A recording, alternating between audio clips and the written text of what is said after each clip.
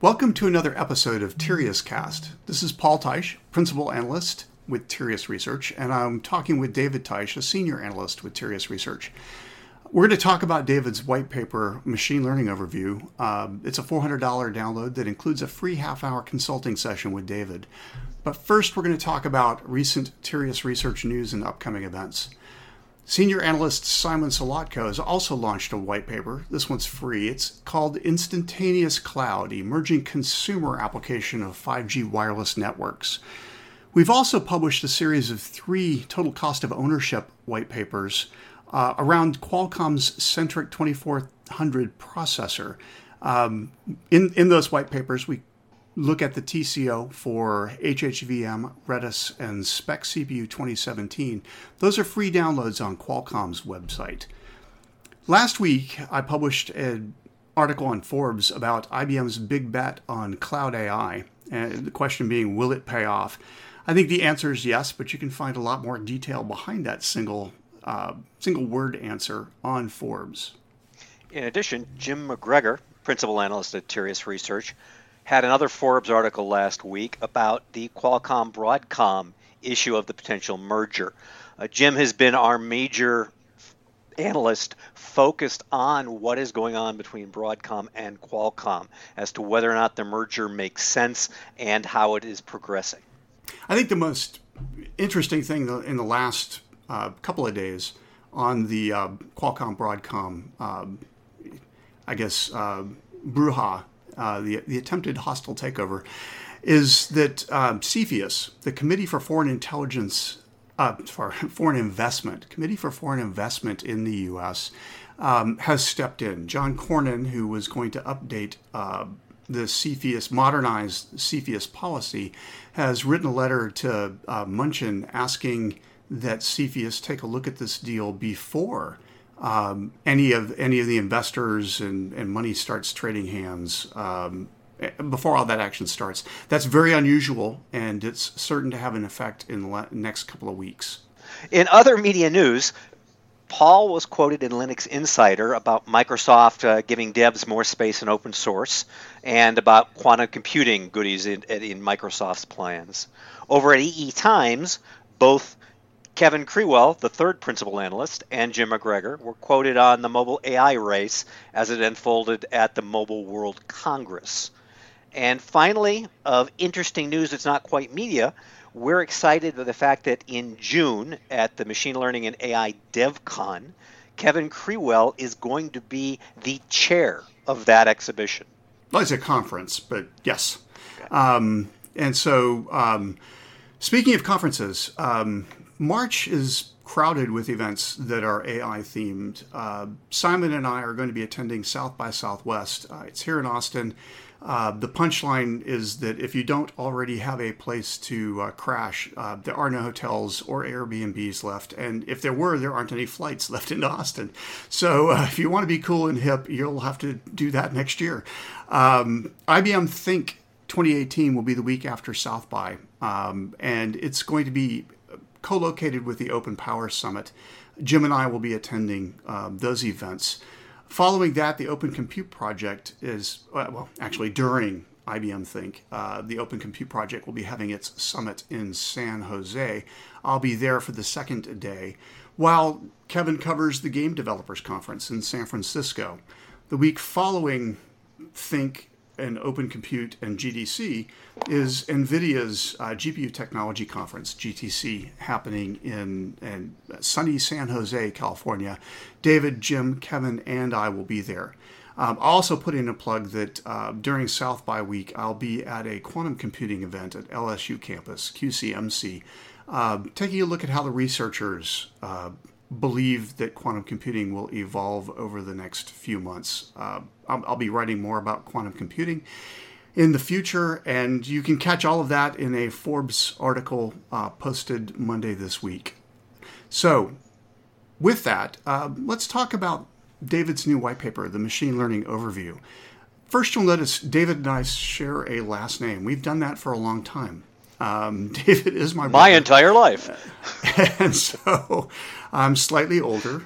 But it's important to note that while I took a hardware bent, deep software, embedded software, operating systems, frameworks, and hardware approach to life, David's taken a more applications-oriented view on things. And in fact, David got his a master's degree from Stanford in AI during one of the AI winters, which I found fascinating. So anyhow, David, why should infrastructure managers care about the full machine learning stack? And why don't you call that stack a framework? Where does that dissonance come from? Well, that comes from, I think, where you and I both have been talking about over the last year, and one of the reasons that got us to begin working together. As you mentioned, I have many decades of enterprise software experience, and it was a bit of an AI winner. It wasn't quite doing what was happening back in the 80s when I studied expert systems. So I spent a lot of time in business intelligence, and as AI began to grow again in this last decade, it started having an impact and overlapping business intelligence and doing a number of other things. And where I was seeing at the bottom of where I talked about in the AI stack, I was seeing frameworks. And Paul was talking about at the other end, folks. At the top end of what he was looking at was frameworks. It was kind of where infrastructure and applications met. And so since both industries were talking about frameworks, as in TensorFlow and Caffe and the rest, when we started talking about a machine learning, some phrase to use, framework seemed to be overworked. So I'm talking about the AI and machine learning stack to describe everything from the end users down through applications and algorithms and the frameworks used to implement those. And then below that, what infrastructure do we need in hardware and in firmware and in operating system coding in order to support this AI at the consumer level, at the business level. Sounds great. And so you keep saying enterprise and machine learning and business intelligence. Where is the opportunity at a high level in enterprise for this whole machine learning, deep learning, artificial intelligence stuff? Well, see, that's the thing. That, again, I come from business software, and it was kind of bothering me that almost all of the media content was talking about autonomous vehicles, speech recognition, and image recognition, as if that was machine learning. When I look at what's going on in robotics, when I look at how speech recognition is being used to help customer support systems and even sales systems and telemarketing systems, there's a whole lot of business opportunity for machine learning that helps B2B, business to business software application folks. I think there are many billions of dollars as Microsoft and SAP and Oracle and many other vendors, including, of course, the big ones people have heard about, Amazon and Google and Facebook, all see that there's not just a way to get to consumers, but there's a way to help business improve.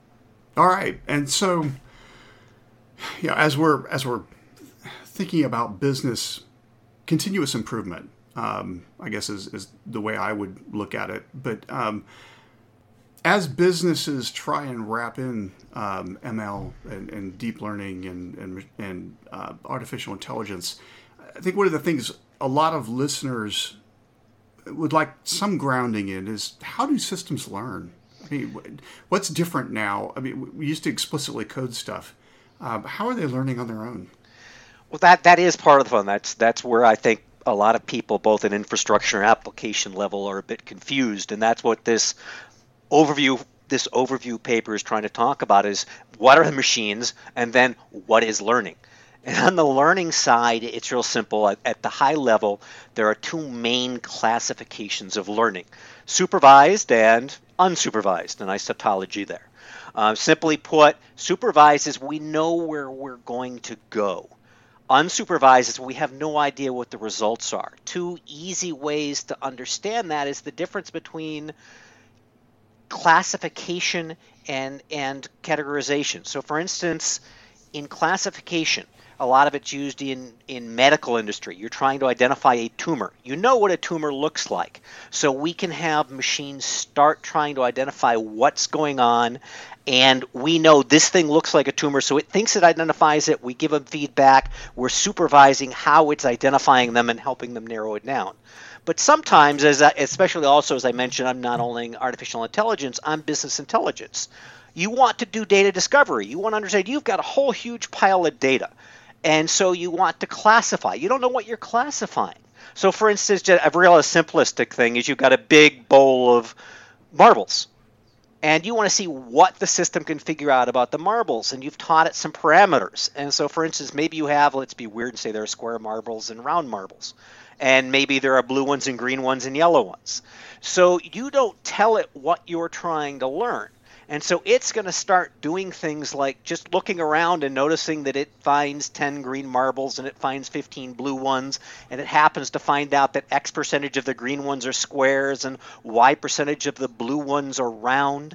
And that kind of, you can relate that to some of what's being done in understanding customer support, social media, both within companies and in the consumer sector, as what are some relationships between different parameters, colors, and shapes that we didn't think about, we might not have known, we might not have seen, but having the machine suddenly say, hey, look at this, will teach us something about the market that we didn't know.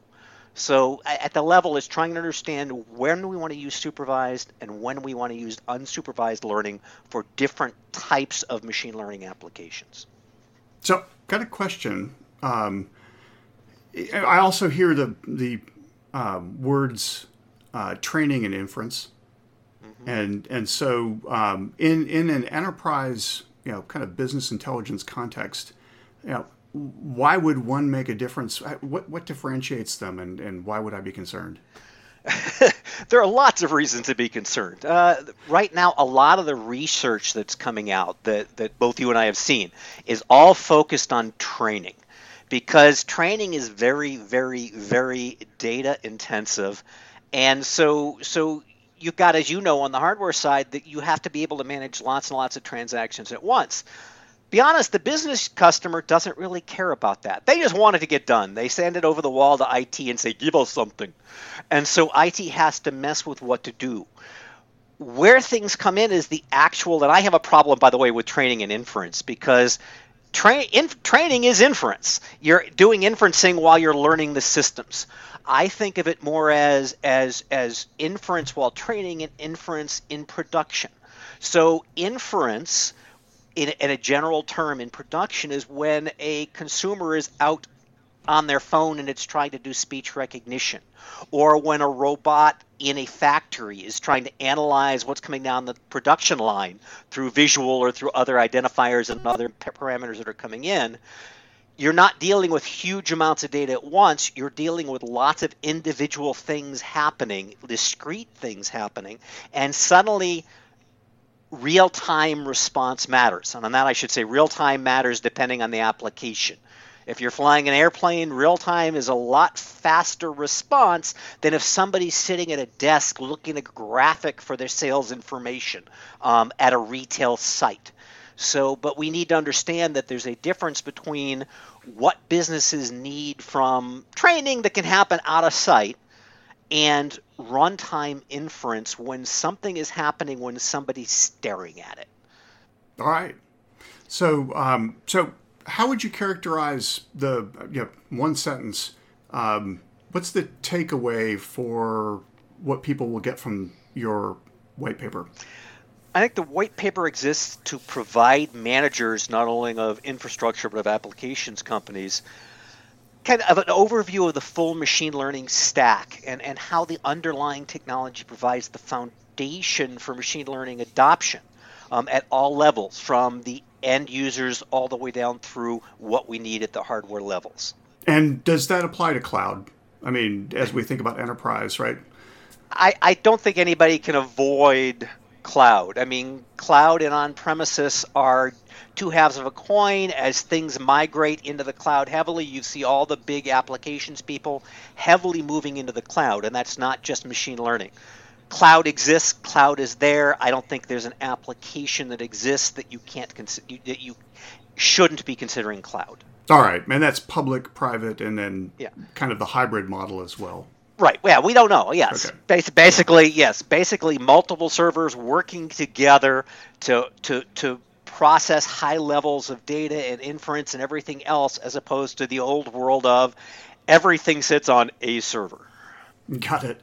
All right. I'm going to recommend that listeners buy David's machine learning overview to understand the full machine learning stack and how the underlying technology provides a foundation for machine learning adoption in both business and consumer markets.